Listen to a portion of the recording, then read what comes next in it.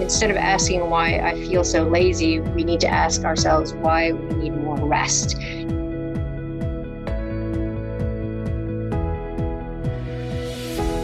Welcome to the High Performance Health Podcast with your host, Angela Foster.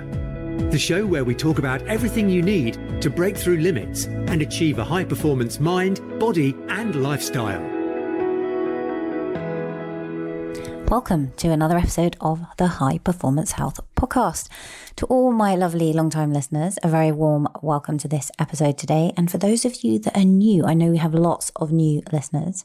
Welcome to the High Performance Health Podcast. This is the show where I talk about everything you need to optimize your mind, body, and spirit. We dive into hormones, fitness, longevity, biohacking, fasting.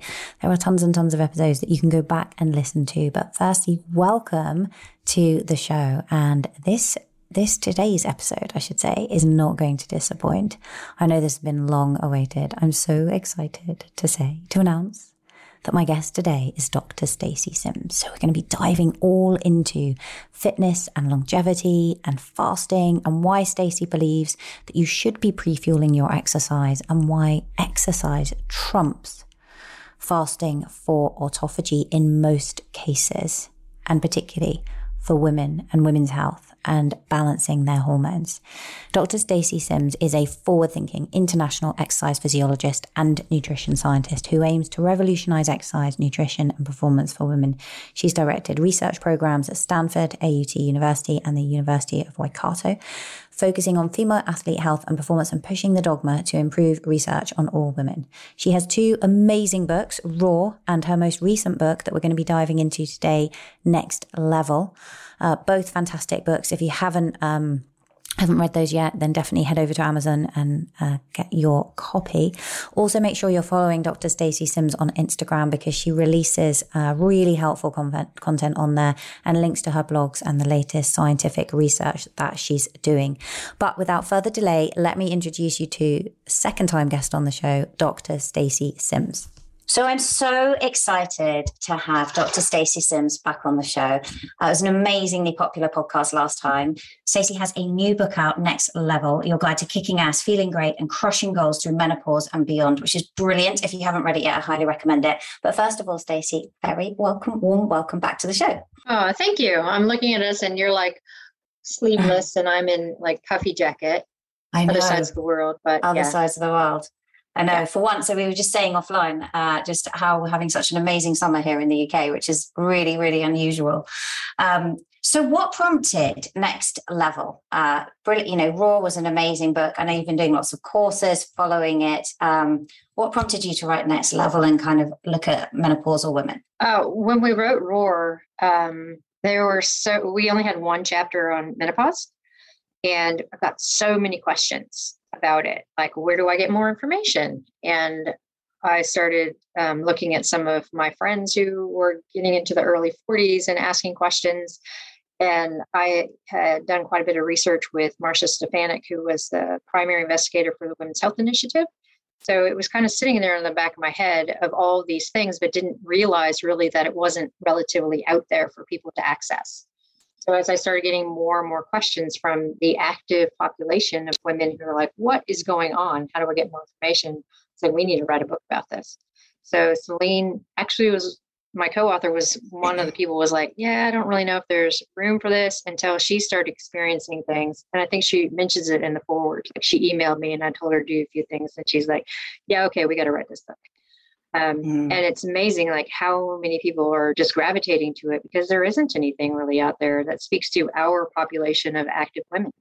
Yeah, no, there isn't. And I think one of the things that was really interesting for me actually was at the front when you talk about and you show the graphs of what's happening in a woman's body in terms of the way her fat mass is changing. And so many people that I see, they come to me and they might even be taking hormone replacement therapy and they say, my sleep's got better, my brain fog has lifted, I've got less anxiety, but what the hell is going on with my body and why am I getting all this belly fat?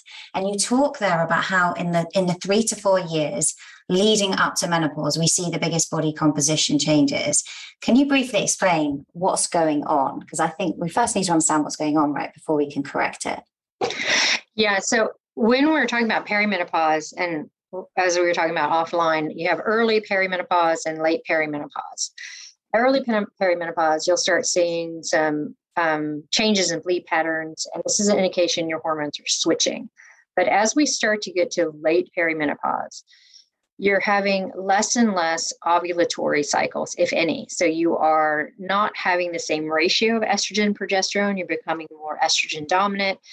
Progesterone is flatlining, and your body's responding to that because estrogen, progesterone affect every system of the body, and they're tightly regulated by the same area in the brain that controls appetite hormones. So when we start losing estrogen, progesterone, we start seeing this massive amount of changes in our body composition because we no longer have these hormones working for us to keep our body composition in check. So if we're looking at estrogen, and it's tightly tied to the myosin filament of the actin myosin proteins for muscle contraction. So when estrogen starts to get out of whack, then your muscle contraction isn't as strong. So you don't have the signal to keep that muscle, and you start to lose more of that muscle mass. And we also become more anabolically resistant because we don't have estrogen, which is women's testosterone. So we don't have the signal to build mass. And progesterone is really important for maintaining blood glucose homeostasis and keeping us from having that deep abdominal fat. So when we start losing that, we see all these changes.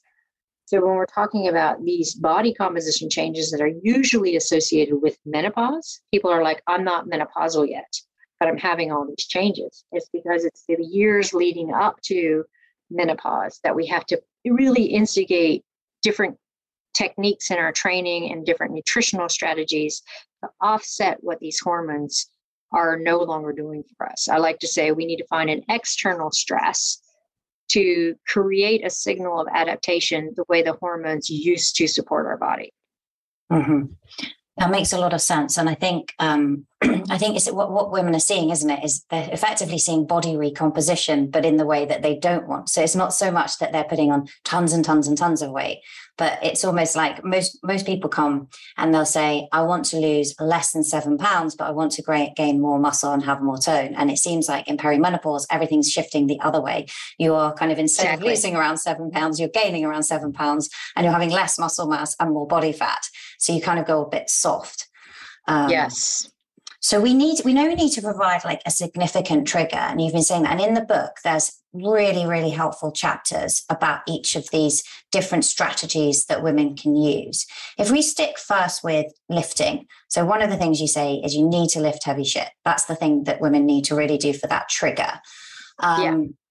How often do they need to be doing this? Because I've kind of seen a variance. You've got women who are fueling their bodies and doing strength training really to basically facilitate better workouts in terms of their athleticism. And then you'll have women that are listening who are doing this because they want body composition results.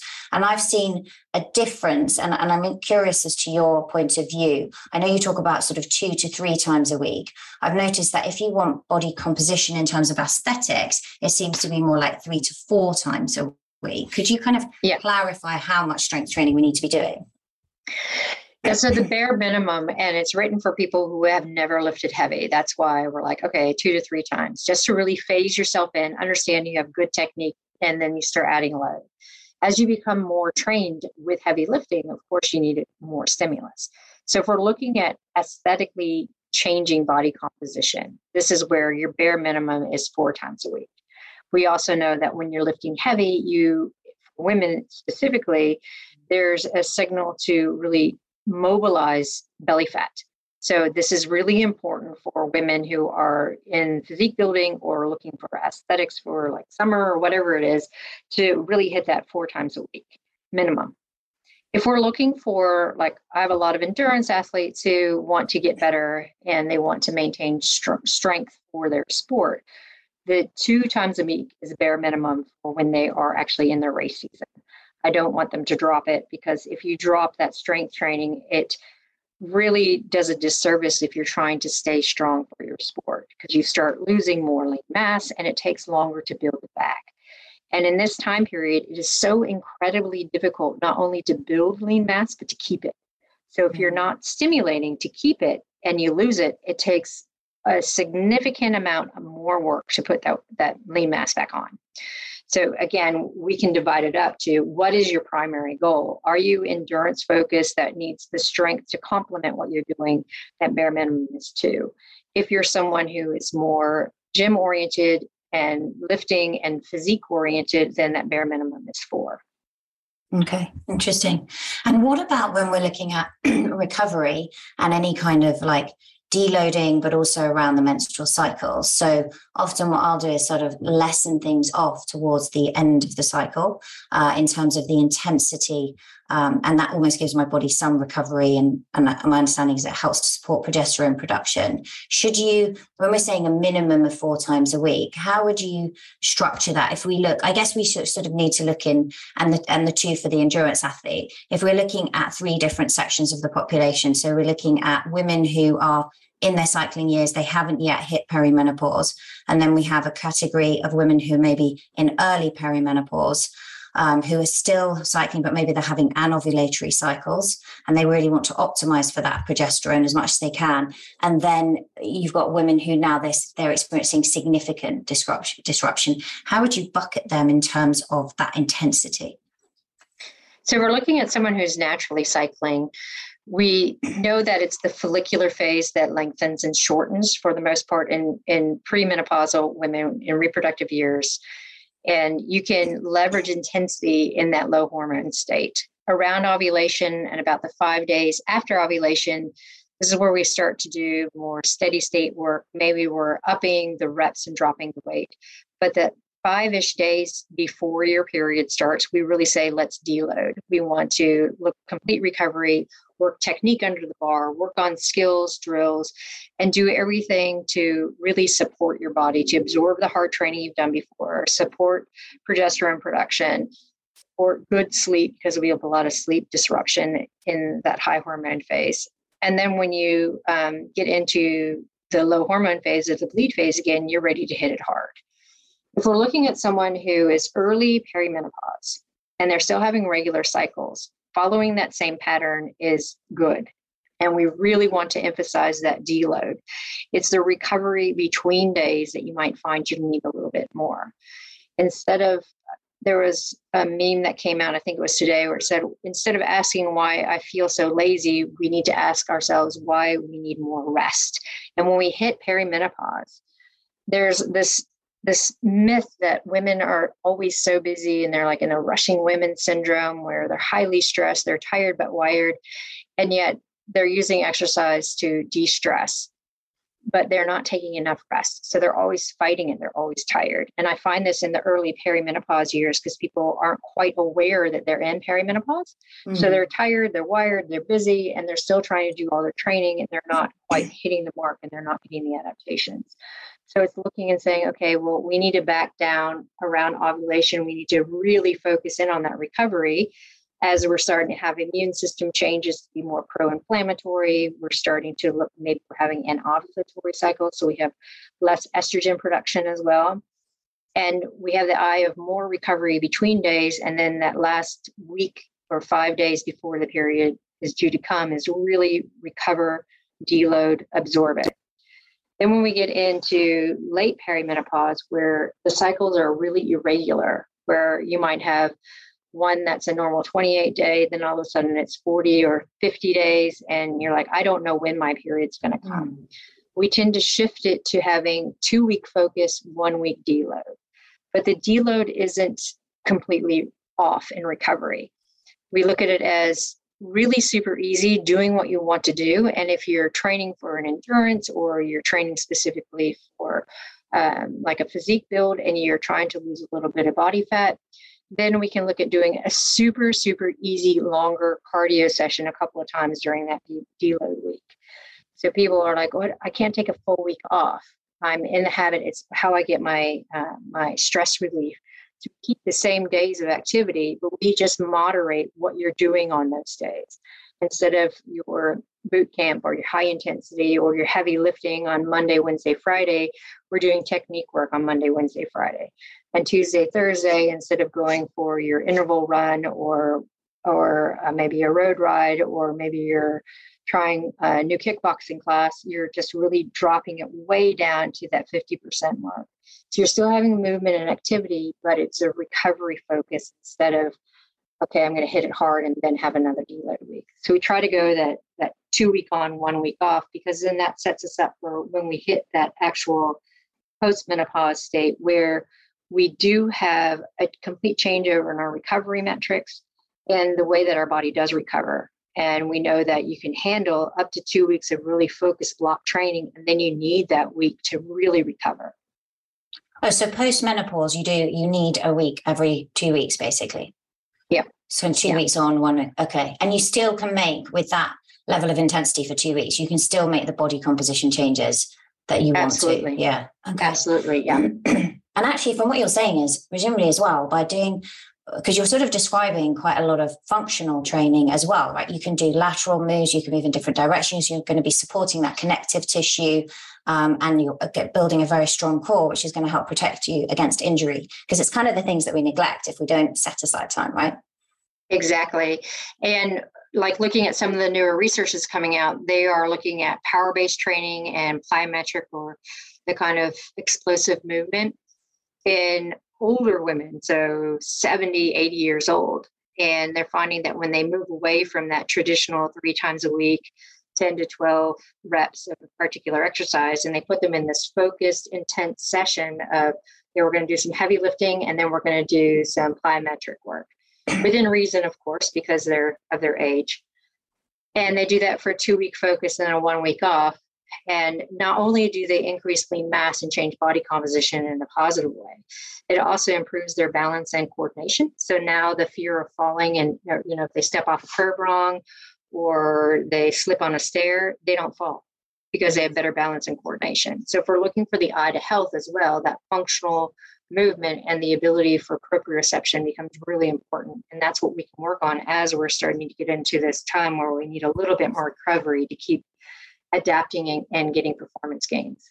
Yeah, really important.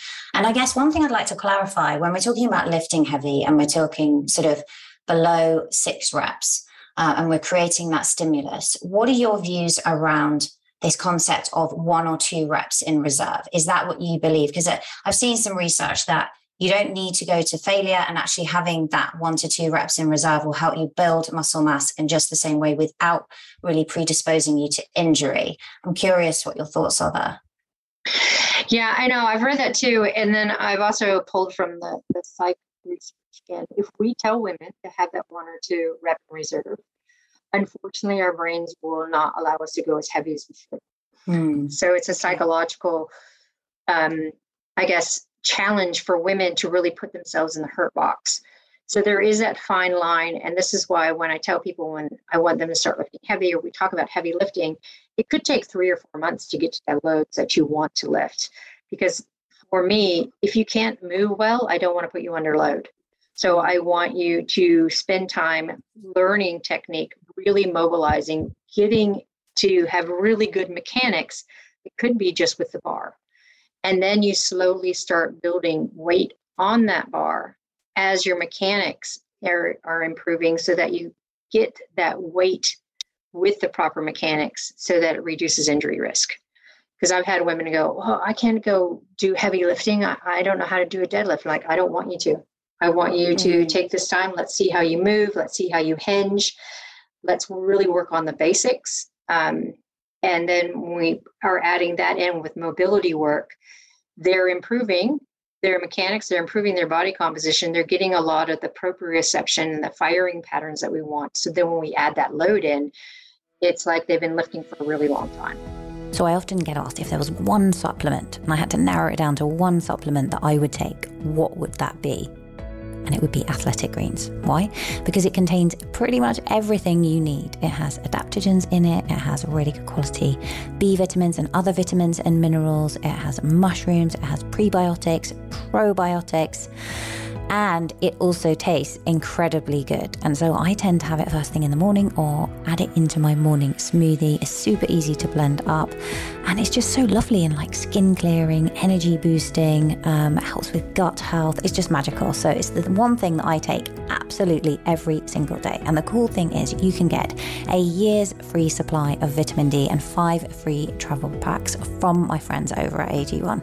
All you need to do is head over to athleticgreens.com/Angela Foster. That's athleticgreens.com/Angela Foster. Now let's get back to the show. Interesting. And I think you made a point earlier actually around the more you're training, the more you've got to add in, right? And I remember having this conversation with Mike Matthews earlier in the year, and he was talking about how different it is for somebody who regularly goes and how much harder they're actually going to have to work. One question I kind of have in my mind is, what about, spinal strength, disc quality? I was told, for example, I had poor disc quality and I had a couple of prolapses. At the moment I've been working on like deadlifts and squats and things and getting to say 120% of my body weight. But it starts to concern me as to how much. Do you encourage people to keep going, or to, obviously the technique's important, but sometimes I find that tempo actually can be as good a way of providing that resistance, because you can almost add less weight, but as soon as you slow things down and you keep that muscle under tension, you're getting a significant trigger. Or you can use machines with cables and things that keep the muscle under tension longer. What are your thoughts there? Yeah, I like personally, I will never do a 1 or 2 rep max because I know I'd set myself up for injury being competitive. So I'm like, I'm not going to do a 1 or 2 rep max. So if I'm lifting heavy, I'm always sets of 3 to 5, because if I aim for that set of 1, I know I'm going to walk out with some kind of back tweak. So when I'm looking at time under tension, I'll do a lot of initially I'll start with lighter weight to a dead stop if I'm doing deadlifts. But if I'm not, then I'll use some of the rebound. I will do touch and go, touch and go, touch and go, just to be able to maintain and use some of the momentum to use that heavier weight. I also am on the advisor board for Tonal, and they're doing a lot of work with cables and eccentric loading. And I complement a lot of my heavy lifting with that and encourage people to do so, because it works the muscle in a different way, and it still gets that myosin, actin, and neuromuscular connection, which is what we're after. The idea behind lifting heavy isn't about the pure strength aspect of it, but it's about that neuromuscular connection to keep the myosin integrity so that we don't lose that mass. Mm-hmm. Okay. And it's very taxing on the neuromuscular system, isn't it? You can feel it, and you fatigue because it's taking a lot of coordination and the brain gets tired. Yeah. And that's why you see people sitting down on the bench waiting for like 3 to 5 minutes between, which is absolutely what you should do, just so your central nervous system can have that break and get out of that fatigue state before you go do another lift. Yeah, it's a really good point, because I think people are often nervous, right? And they think they're lazy, but then actually you realize how much more you can lift when you do take that proper rest. Yep. And you'll see it too. It's like the culture of the gyms. You'll see a lot of the guys who are into heavy lifting or, powerlifting, and they're in the gym and they don't do very much work per se, although they actually are. And then you'll see women who are like, oh, I'm going to superset with this, and I'm going to do sit-ups between that. And they're getting more of a cardiovascular workout instead of a true neuromuscular stimulus. So trying to educate women that when you're going to lift heavy, you do want that sit down and rest time period. It's not a cardiovascular workout. It's all about the neuromuscular system. Be like one of those guys who has the mirror muscles, who does like a couple of lat pull downs or push press and then sits down for 5 minutes. That's what we want to emulate. Yeah. It's so true. It feels lazy, but it's right. It gets the best results. And what about with the ancillary moves? So like with the compound lifts, you're lifting heavy. Let's say you want to work your arms a bit more, things like that. Would you go higher reps on those, or do you still encourage women to lift heavy, low repetition on all moves? I like to do a heavy session and encourage people to do a heavy session. And then at the end, do a little bit of a burn if they're really looking to work biceps or triceps. And then it's the lighter load with the higher reps, because you've gotten what we want out of the heavy lifting session. And if you're doing compound movements, you're using the core, you're using tris, you're using bis, you're using lats. So it's just kind of like the top off. But I don't encourage women to go in and be like, today I'm just doing the ancillary work where I'm doing light load and high reps. It's a bit of a waste of time. It is. Yeah. It might feel good, as you say, particularly when you're going from one exercise to the other, but it's not doing that much. Sprint interval training. I know that if you knew what I'd done this morning now, I think I'd be told off. I've actually been measuring this with Lumen. If I did this now, I reckon it's going to say I'm burning carbs, because I think I want to talk to you about sprint interval training, but also fueling, because this is the bit that I think busy women really struggle with. So I'll use myself as an example this morning. So I woke up, I meditated. I've come like addicted to brain tap. So I was doing a brain tap session. It's so good, like morning and night. It sends me into the deepest sleep. And I woke up about 5 and I did that. Then I'd read your book and I was kind of thumbing through thinking, what are the really like key points I want to make sure I ask you? And then I was like, God, I've kind of run out of time. I normally work out first, so I'll just go and do some sprint training. And I've not eaten, had nothing but black coffee. I can feel my tummy rumbling. And I know that if I went, for those of you that can see it, Stacy's face, I'm going to tell him off. I imagine when I've tracked this on Lumen, what it shows me is everything you say in the research is that I know I woke up burning fat because I measured it. And likelihood is now, if I breathe into this, it will say I'm burning carbs because my body is now under stress. And this was not deliberate. This is accidental, okay? Because I've just managed my time poorly. Before we go into sprint training, which is a separate thing, can you talk a little bit about fueling and why it's important to pre-fuel and not put ourselves under stress? Yeah. So almost everything that we know about, like the glucose, carbohydrate burning, and then slowly getting the fat burning, doing fasted training to change your metabolic profile for exercises based on male data. When we look at women's bodies and women's physiology, we clear blood sugar quickly. And that's our primary when we start exercising. And then we'll tap into just a little bit of muscle glycogen and then a lot of fat use or beta oxidation. So we need to fuel because we need to maintain our blood glucose. If we don't maintain our blood glucose, then what happens is we tap into a little bit of muscle glycogen so that we can get into beta oxidation. But the body's like, wait, I need to save that because I don't know when I'm going to get food. And our bodies are really responsive to food availability. So for men, not a lot of food means they lean up and they don't have a genetic change to increase stores. But for women, when we exercise without fuel and we don't have carbohydrate on board as fuel when we start exercising, we have a gene adaptation in our liver that upregulates, let's store everything and burn lean mass. So one-off session, it's okay. I'll forgive you because we all do it. We all do it. But if we're really looking to maintain our lean mass and prevent our bodies from getting signaling to store body fat, we have to do stuff that's fueled. It doesn't mean a big meal. And it can be like, I'm infamous for talking about my protein cold brew in the morning, where it's protein powder, unsweetened almond milk, 2 shots of espresso made the night before. So I had that before I do something. Hey, yummy. And so you would have actually had that. So actually in this morning's example, because it's a good working example, right? I'm in a quite catabolic state now. So in theory, I am undoing the gym work and things and the strength training that I've done the last few days in the gym. Yes. And so the answer would have been, instead of the black coffee, I could have mixed that up with a little bit of protein powder, some unsweetened almond milk, any carbs, or you would have just had so you could use amino acids then, presumably. Yeah. It actually depends on what you're doing. Like if you're going to go do some gym work with resistance training, we know that women should have some protein instead of carbohydrate before they go. Around 90 calories of protein. So what is that? 20 grams of protein. And that helps bring our resting metabolic rate up after exercise, after resistance training. If we're going to do cardio, then we want to put a little bit of carb in there. My protein powder has a little bit of carb in it, primarily because I love maple sugar, and the only time I can have it is when I put it with my protein powder. So I put maple sugar in with my protein powder and coffee. So yes, there's a little bit of carb, but it's primarily amino acid based.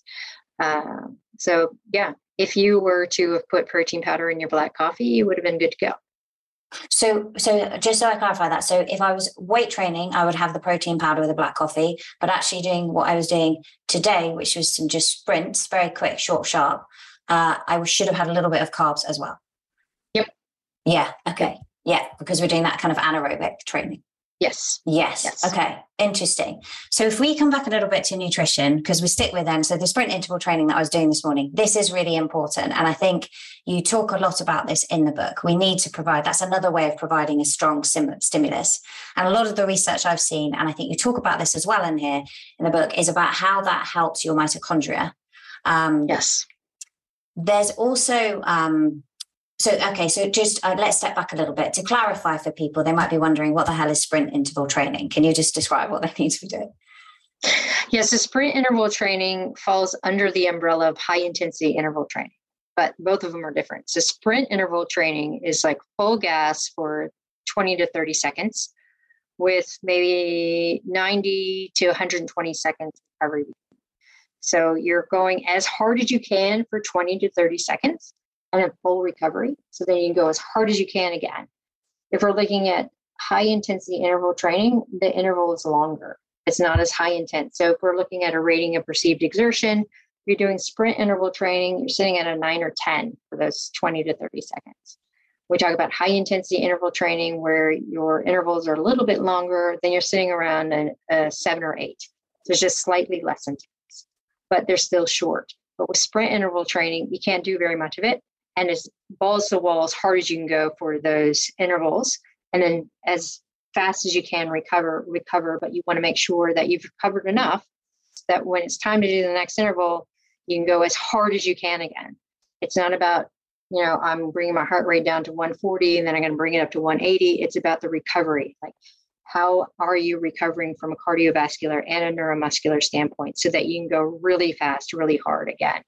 And it might be that you can only do 3 when you first start, and then you can build up to 5 to 8 sets. But it's about being short, sharp, and very efficient.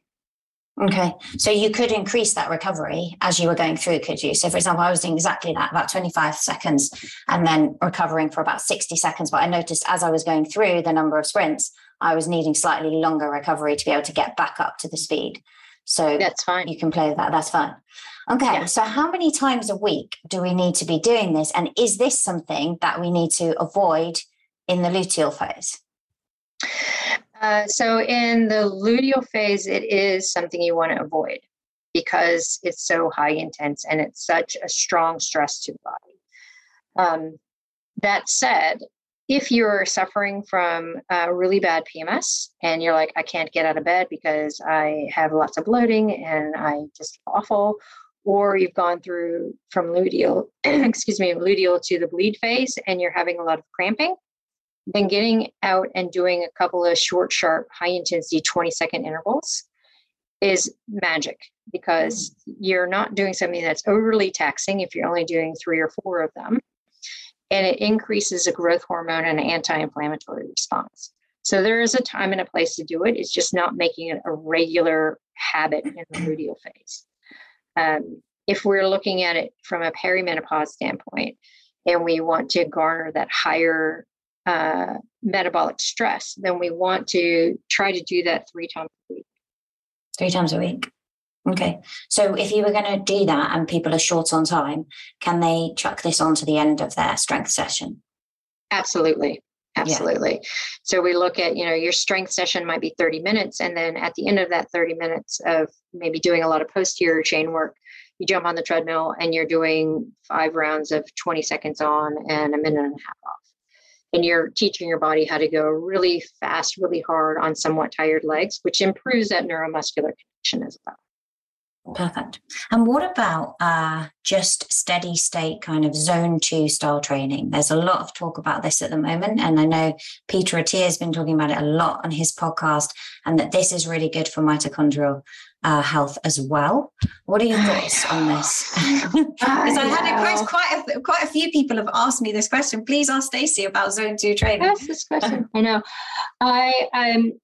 It pushes women into that gray zone, into that moderate intensity zone, not necessarily because they want to be there, but just by the nature of trying to keep it moderately easy, they end up being in that gray zone where it's too hard to be easy to really garner mitochondrial adaptations and things that you want.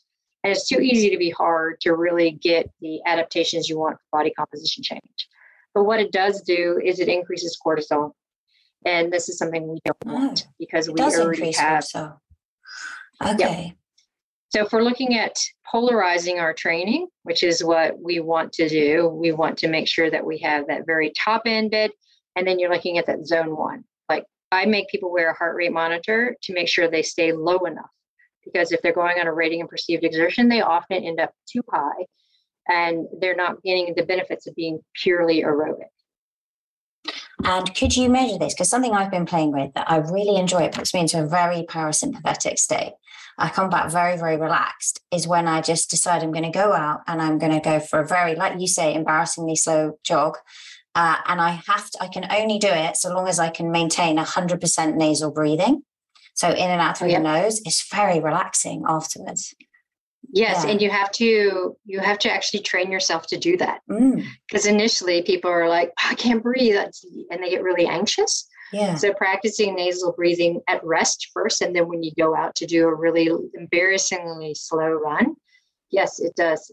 It does invoke that parasympathetic response, and you're like, wow, I feel like I've just come back from a heavy lift session, but I'm not sore. Yeah, it's really weird. And I'm not hyper, which is like for me, who's obsessed with doing things all the time. I never thought I'd like it. And I'm like, oh, I'm in like all kind of Zen mode. Yeah. My kids like me when I'm walking after one of those. Yeah, I don't tell my husband about it because he would want me to do it all the time. All the time, yeah.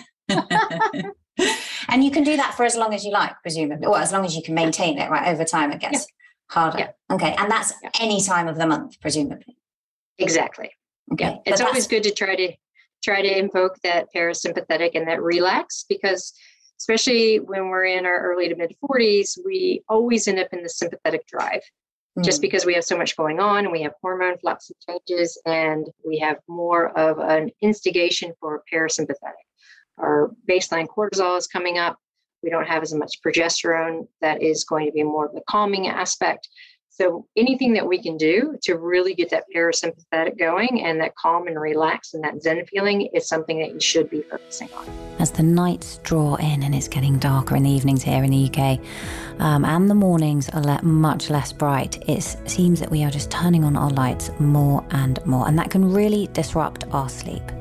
But the best way to avoid this is, first of all, obviously to dim the lights in the evening, but also to pop on a pair of blue light blocking glasses. Now, not all blue light blocking glasses block enough blue light, but the ones by Red Light Rising do, and they are my favourite. I tend to put a yellow lens pair on in the afternoon, and then as I transition into the evening, I put on the red lens, which blocks 100% of blue light and just sets me up for a fantastic night's sleep every night. In fact, it's not just me, all members of my household, my kids included, wear these blue light blocking lenses, and you can get yourself a cool 10% off their lens wear by heading over to angelafoster.me/blue blockers. That's angelafoster.me/blue blockers and entering code Angela at checkout. And if you're thinking about getting a red light, you can also get the same discount off any of their red light therapy devices as well. That's angelafoster.me/blue blockers. Now let's get back to the show. And then fasting, which I know is a controversial topic. It's really interesting because I was interviewing Dr. Joseph Anton, I think, who is the CEO of Prolong. And what he was saying just really dovetails with what you say, because he was like, well, they obviously are all about molecular fasting, right? That company. And the research is really good that they've done. But he's like, there's no point. You're not stimulating autophagy by fasting for 16 hours. So there really isn't a point to doing it. And depending on how overweight you are, it could take, what they found is, and the reason they made it a 5-day molecular fast was you may only get 1 day where you're really stimulating overall autophagy. So it seems like, I know you're really nodding at me, a big myth, because everyone is obsessed with it. And it's funny because even though I know all of this, the more you're surrounded by it on social media, the more you kind of get competitive with it and think, oh yeah, but I've been fasting this long, even though you know it isn't really doing that. And exercise is stimulating autophagy anyway. But can we clear this up for people? Because for sure. Now, I just wrote an article on intermittent fasting versus time restricted eating today for a magazine. So it's all fresh in my head. Cool. So first of all, when we talk about fasting, you have intermittent fasting and you have time restricted eating. So time restricted eating is what first came out when they're looking in the 40s around the war. We need to have some calorie restriction. And they're like, okay, well, let's really just make an effort to educate people not to eat after dinner, and then they can have breakfast. And then we'll have a slight calorie restriction during the day. But time restricted eating really is eating according to our circadian rhythm. So we wake up, we need food, our brain sees light, it's time to eat, our body can handle it. And then it's starting to get dark, we don't eat when it's dark. That's time restricted eating. We talk about intermittent fasting, which also often gets, the terminology gets intermixed. Intermittent fasting is what all the buzz is, where we're having like the warrior, where you have a 4-hour eating window, a 12-hour eating window, or an 8-hour eating window, or alternate day fasting. And this is where it gets really confusing, because intermittent fasting is interesting because you either have it with calorie restriction in your eating window, or you eat whatever you want within that eating window. And when we're looking at the research that's been done on people, it's primarily obese, overweight women, sedentary women, or obese, overweight, clinically sick men that's been generalized into general population. And the primary aspect of intermittent fasting is weight loss. Then they're like, oh, well, we'll see these other kinds of health benefits of autophagy and increased oxidative capacity within the muscle, better cardiovascular output, all of these kinds of things. But when it comes right down to it, it's calorie restriction. So there's a really good meta-analysis that came out and another clinical study that just came out maybe 3 weeks ago comparing the two. And people who are doing slight calorie restriction end up with better weight loss and better cardiovascular outcomes and better endocrine health than people who are doing all this crazy intermittent fasting, time-restricted windows.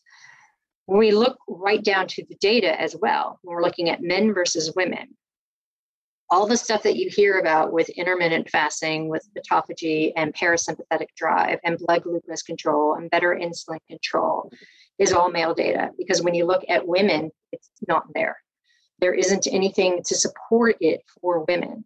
We see the complete opposite. We see a downregulation on a genetic level. So when we're looking at gene adaptations to food restriction, for men, we see a 5-time increase in gene responses to preserve lean mass and to preserve testosterone. But for women, we see not only no upregulation of genes to preserve fertility, we see a change to stop fertility. We see a downregulation of thyroid. We see a downregulation of luteinizing pulse. We see a blunting of kisspeptin, which is responsible for appetite and appetite control. And we see in women, instead of blood glucose control and better insulin sensitivity, the opposite. So when we're talking about all this intermittent fasting stuff that's being put out there, autophagy becomes the one at the very bottom, because people don't really want to talk about that because it's not there for either sex, unless you really start getting into the long duration stuff. But when you start looking at exercise and exercise data, you start exercising and it's a huge stimulus to create autophagy in the brain and the cardiovascular system. We also know that exercise promotes the aerobic exercise promotes the growth of brain tissue, and resistance training increases the growth of the nerve growth factor within the brain. So exercise in itself has more robust data to support longevity and support all the things that the buzzwords of intermittent fasting purport. But the evidence is there, and the adherence to exercise with slight calorie restriction is so much better, and the outcomes are better than someone who's trying to do all these crazy hours of time restriction, because the hunger really baits at people. And the idea of I can't do anything until noon because I can't break my fast till noon. And then if we're trying to fit our training in and it's in that fasted window, like we talked about earlier, it's really devastating to women regardless of age, because our bodies revert to using lean mass first instead of using carbohydrate and fat. Interesting. And so I guess for women then that are exercising, that autophagy that's stimulated through exercise, is that regardless of whether they go and do the workout in a fasted state? Because I know we've just been talking about pre-fueling workouts in different ways. Is there any benefit to actually going and, because I've heard people talk about stimulating more NAD and the salvage pathway and things like that. If you go and exercise in a fasted state, is there any benefit? In men, but not in women. Not in women. Not in women. Okay. No, because from like a pure biological standpoint, when it comes down to our environment and food availability, biologically, the male is completely different than the female. Biologically, food inaccessibility and low nutrient density increases the fertility aspect of the male species, because the whole thing is, if there isn't any food, I'm going to die off soon. So I need to be able to reproduce to keep the species going. But not only that, because there's lack of food and lack of food availability, we know that in the female aspect of the species, from a biological standpoint, that there's a downturn of fertility. So the male species has to increase fertility to be able to impregnate a subfertile female aspect for survival of the species. So it all comes down to that biological aspect. I see. That's interesting. Yeah, really interesting. And so actually, our bodies are completely different. Completely different. And is that true though? What about when women have transitioned through menopause? What about, is there any benefits to fasted exercise there? So this is where we start looking at the very sparse research that's out there. So you'll have physicians who are like, yes, you should do fasted training to lose that body fat. And yes, you should do ketogenic diet because it helps with the abdominal adiposity. But when we look again back down to molecular mechanisms, women are already maximally fatty acid adapted for burning fat during exercise.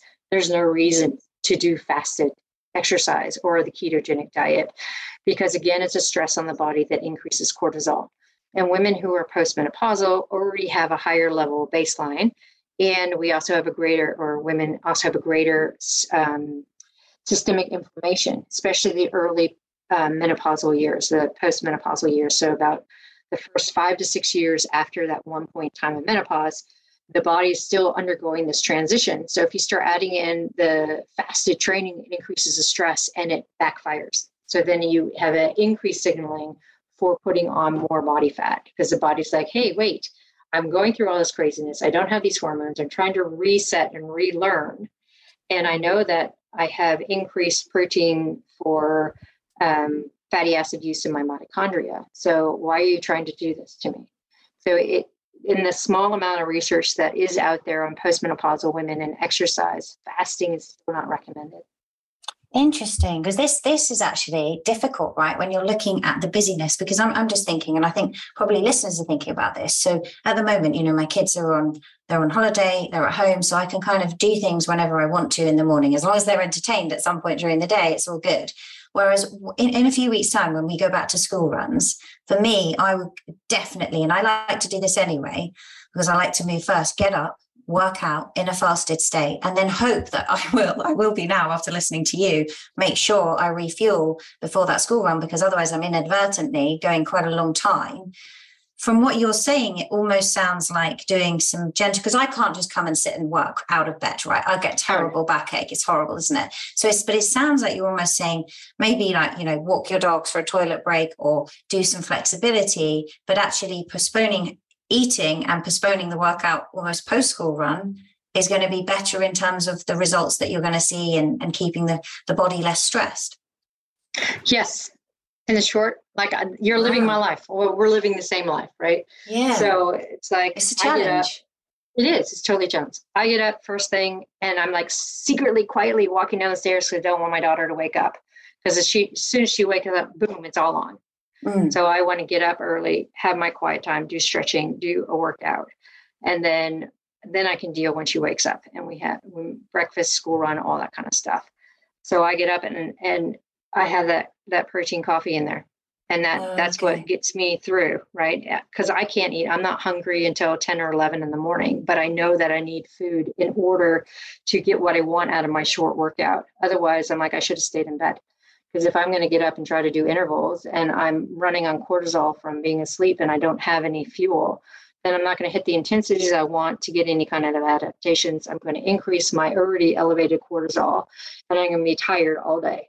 But just that little bit of extra before I go do any kind of workout, it just makes a complete difference.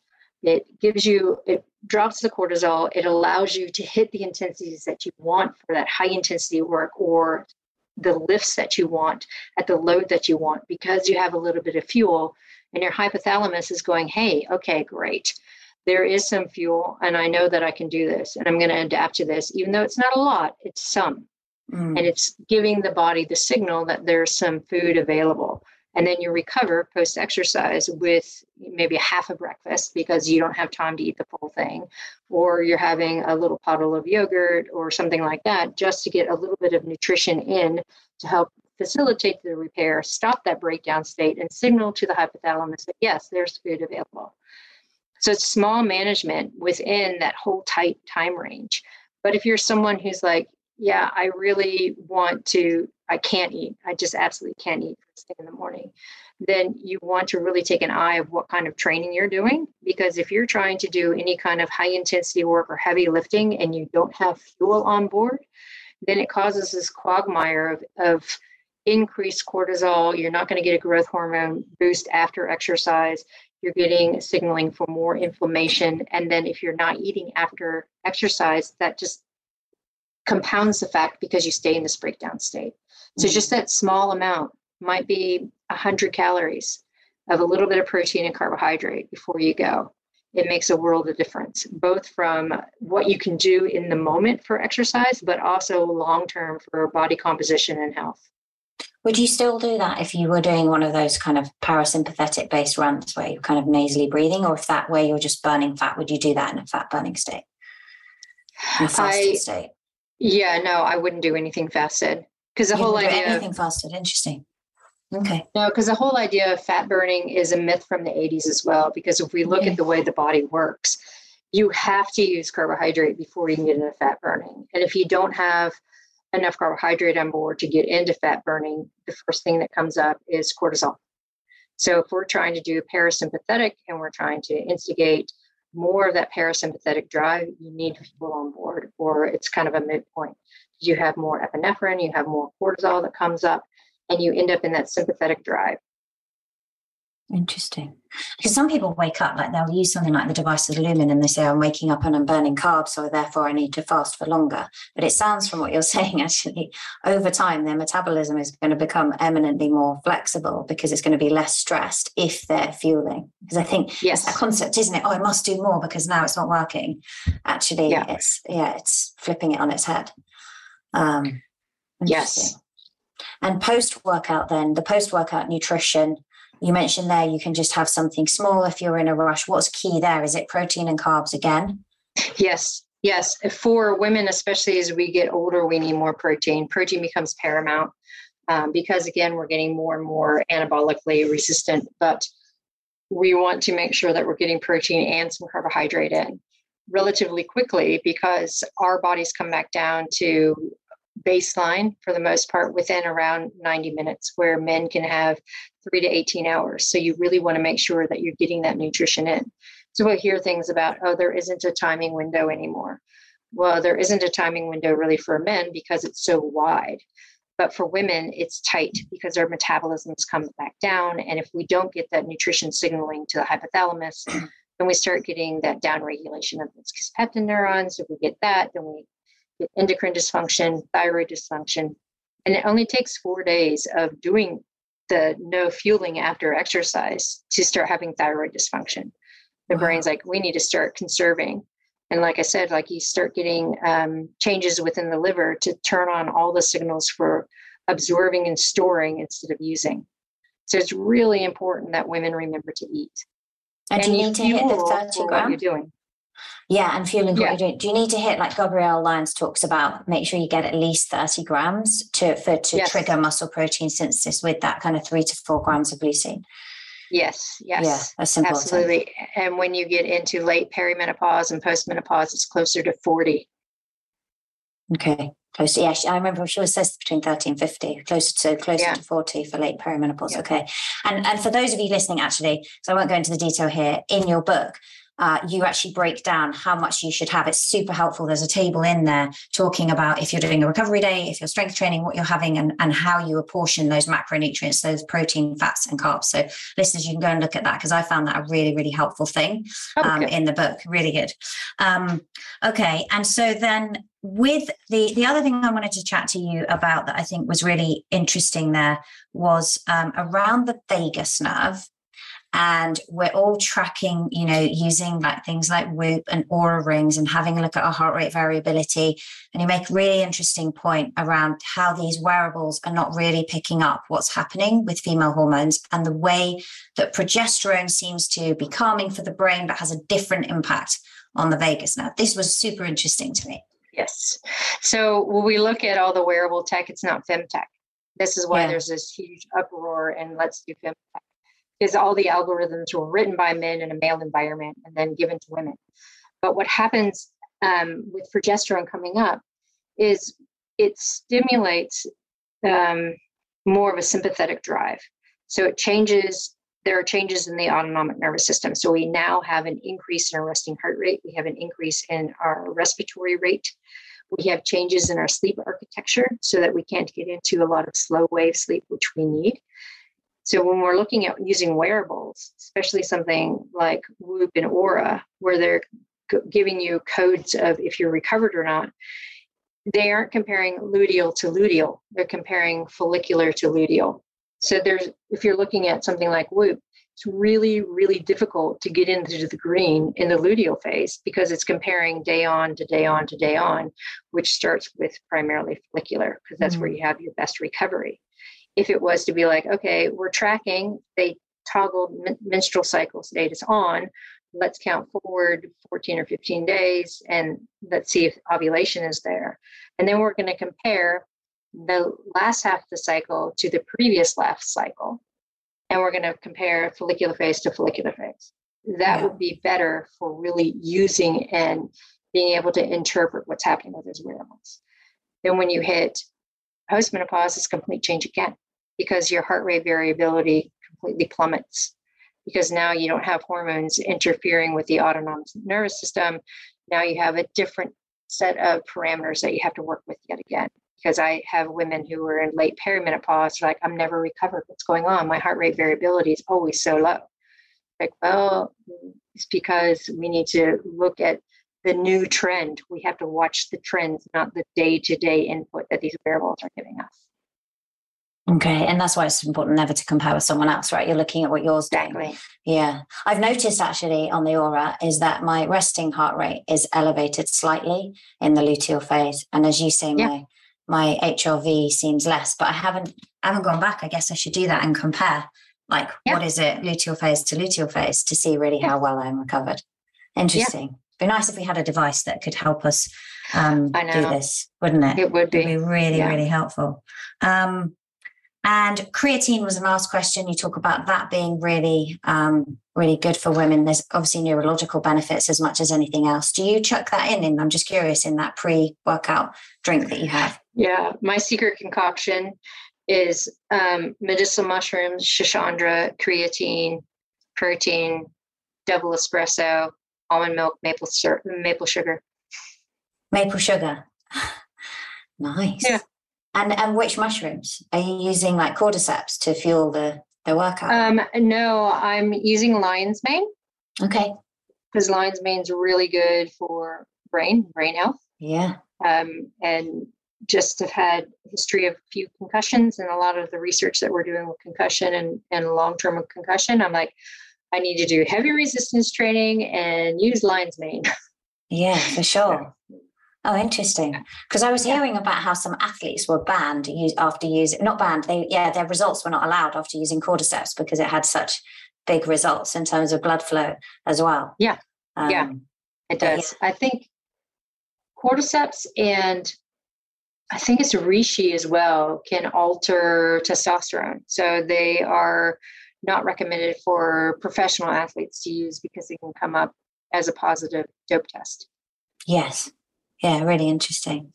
So I have some specific questions, if that's all right, before we close. Sure. Some rapid fire ones. You've been so generous with your time, but these are very interesting ones. We may have covered some of them. So one of the question was, we've covered this one actually. How long before or after training is it optimal to eat for a good body composition? So the pre-fueling that you're doing, how long before the workout is that? Is that like sort of 20 minutes or how close to you working out with caffeine? Yeah. No, like most people are getting up and trying to fuel right before they work out. So it's not going to be like a 90-minute thing, but 20 minutes is fine. Some people are like drinking or eating in the cars or driving to the gym. So as long as you have something in and it's not heavy in fat, then it's going to, and probably not heavy in fiber too, it's going to get out and be useful by the time you get to your workout. Awesome. Thank you. And then afterwards is within 30 minutes from what you were saying, I think. Yeah. Okay, brilliant. I've read both your books, done your course. I'd be interested, we talked a little bit about this on Zone 2 training for those following your recommendations on strength, HIIT and plyo, and what Peter Attia was saying, but we've talked about this. This is a stress on the body. I guess one thing I want to clarify there then, so people understand the differences.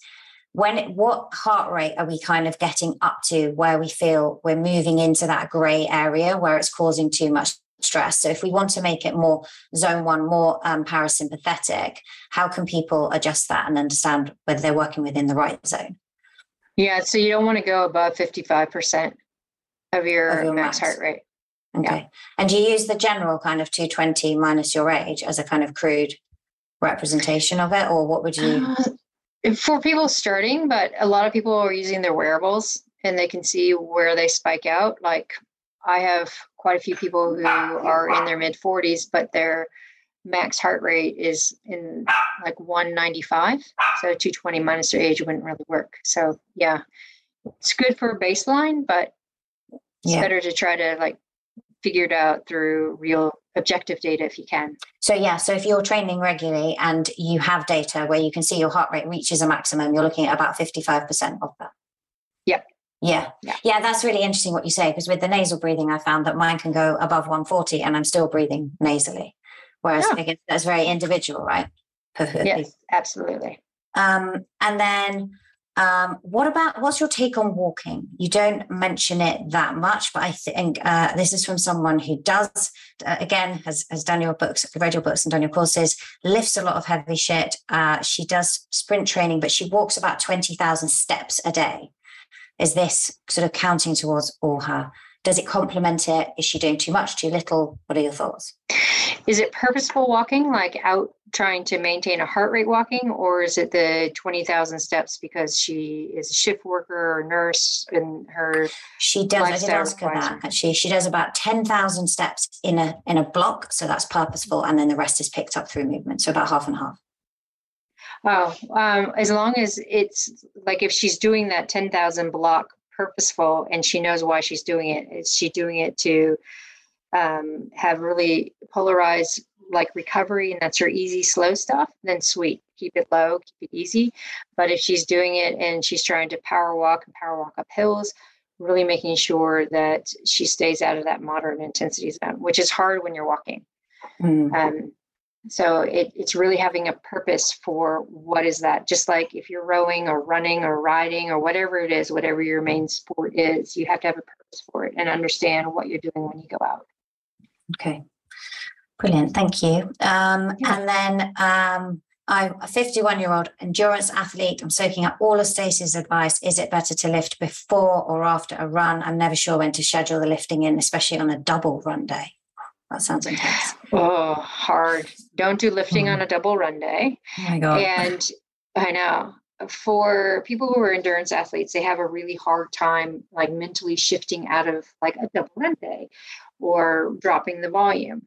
So it's ideal to lift heavy first and then do some interval stuff on the treadmill after, instead of a long, slow distance run. So the way that we look at it is, if you are running to do ultra running or you're running for a marathon, you want to do high intensity, like quality work in the week. And then you can do one long, slow stuff on the weekend. And then when you're having your 2 weeks on, 1 week off, this is where in that 1 week off, you're putting in another really long, slow, easy walk run. But when we're trying to maximize strength as well as that endurance for running in particular, it's better to lift first and then do some technique sprint work afterwards. Because again, you're going to take that lifting fatigue and put it into your running form, which then feeds forward to getting you strong in the back half of the run that you're trying to do. You're more efficient. There's a bit of a misconception, isn't it, that you have to do endless amounts of endurance. I remember when speaking to Ben Greenfield, and albeit a man, about how he trained for triathlon, it was so different to how most people trained. And he was doing a lot of interval work and kind of VO2 max training to fuel all that endurance, which just was massively time saving. It's huge. And there's still that misconception that if you're going to do endurance, you have to put many hours on the feet. Like marathon training, you have to go and do your 20 miler before you're ready to do your marathon. And it's not. It's not. Like, the science is ahead of the coaching, let's put it that way. Because when you look at the science, that's not the optimal way to be able to go long. You end up falling into a pace that ends up being a bit too slow. You end up more injured. But if you're doing high quality strength and interval work, then that carries you forward without injury, with strength to be able to do the long stuff. Makes a lot of sense. And then the last one is on hydration. We talked about this a bit offline because this is a confusing area for a lot of people. Water or just electrolytes if I'm running long between 1 and 5 hours in a hot climate. I'm 51 and my thirst response isn't so good these days. Yes, because we get a change in our thirst response. And we have biochemical changes that reduce our ability to feel thirsty. And then as soon as you put water on your tongue, it kills the thirst sensation. So if we're looking at staying hydrated in a hot environment, we want to look at something that's functionally hydrating. So what I mean by that is, when we're looking at where we have most of our fluid absorbed, it's from the small intestines. And the small intestines is very particular to the kinds of fluids and solids that come into it. So there's an amount of pressure that it can withstand. It's between 200 and 250 milliosmoles. Now, for people who are like, I'm not a physiologist, I don't understand that. Your blood sits around 280, and most sports drinks sit around 300. And if you're looking at plain water, it's maybe 10 because it has some minerals and electrolytes in it. If we drink a sports drink that sits around 300 and it goes into the small intestines and you're well above that 250, water has to come from other places in the body to dilute that sports drink before it can actually be absorbed. So you're causing an effective diuresis or effective dehydration. Then when you start adding salt tablets in and you're bringing salt tablets into that environment, again, it's increasing the concentration and the pressure in the small intestine. So more water has to come in and dilute it. If we're looking at using a drink that is around 3 to 4%, so 3 to 4 grams of carbohydrate per 100 ml, with at the maximum 160 to 200 milligrams of sodium per serving, 500 ml, that's functionally hydrating. So that's going to work with your small intestines to be able to maximally absorb the fluid. So when we're looking at what do we need to stay hydrated, we need a solution that has a little bit of sugar and a little bit of salt. That's it. You don't need magnesium. You don't need potassium. You don't need 1,000 milligrams of sodium, because none of those work with regards to fluid absorption. What's happened in sports science and the sport nutrition marketing is you have the big guns of Gatorade, and Gatorade started off as a 3 to 4% solution with an artificial sweetener that got pulled by the FDA. So then they doubled the carbohydrate in it to maintain that sweet palate, and then said, no, it's the way we replace carbohydrates so you can keep going. It didn't, the messaging out about fluid absorption got lost. So then people started cramping and they started getting belly aches and like, oh, it's because I don't have enough sodium. So then salt tablets came in. But if you unpack it all and bring it right back down to the small intestines where fluid absorption takes place, 3 to 4 grams of primarily sucrose and glucose, because then those are the 2 sugars that are used readily for fluid absorption. And so it's 3 to 4 grams per 100 mil and 160 milligrams of sodium, up to 200 per 500 mil. And that's all you need. Wow. And actually, what I see is people taking like 1,000 milligrams, as you say, of sodium mixed with some potassium, on a daily basis. A lot of people are like taking the Quinton ampules and saying I need it, which is like, or Totem Sport. They're like so salty. So particularly, particularly and it feeds forward too, because then they're like, oh, I'm a salty sweater. It's like, well, if you didn't have such a high sodium intake, you wouldn't sweat out so much sodium. Because if you have a high sodium diet, then you're going to sweat more sodium. If you have a low sodium diet, you're going to have more dilute sweat. Your body can lose up to 50% of its sodium stores and still be fine during exercise.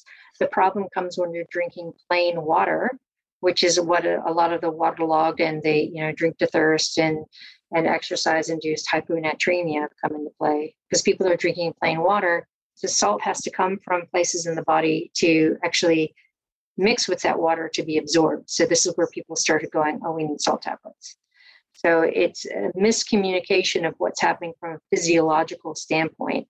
And if you're having a lot of sodium from the sports products and you're drinking them on a daily basis, then yes, you're going to have a higher amount of sodium stored.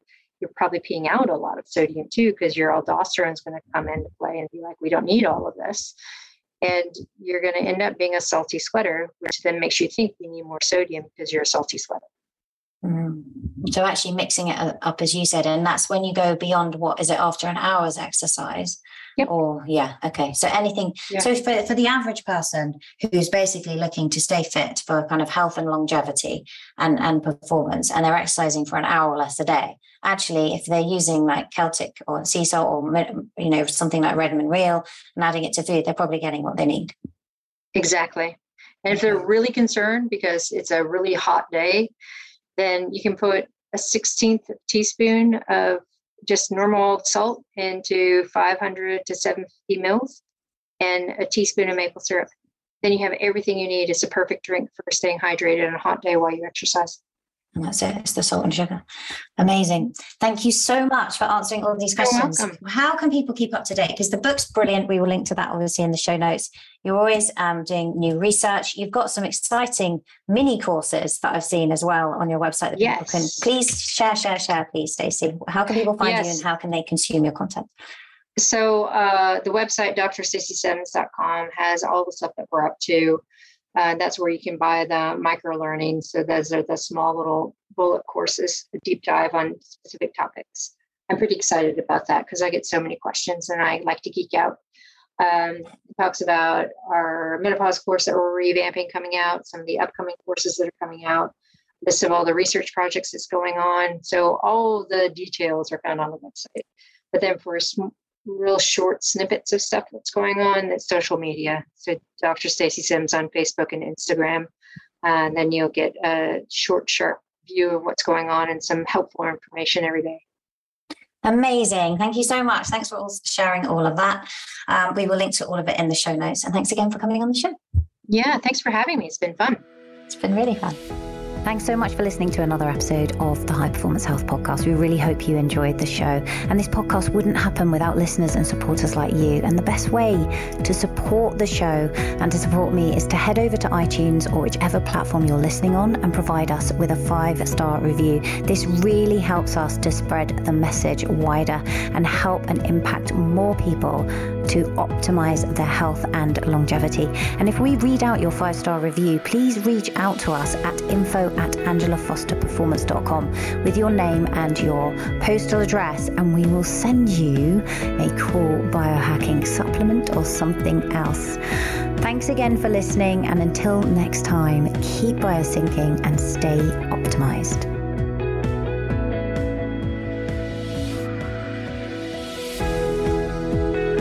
Thanks for listening. Remember to review and subscribe. You can grab the show notes, the resources, and highlights of everything Angela mentioned over at angelafosterperformance.com. You can also snatch up plenty of other goodies, including the highly helpful Angela Recommends page, which is a list of everything she personally recommends to optimize your mind, body, and lifestyle.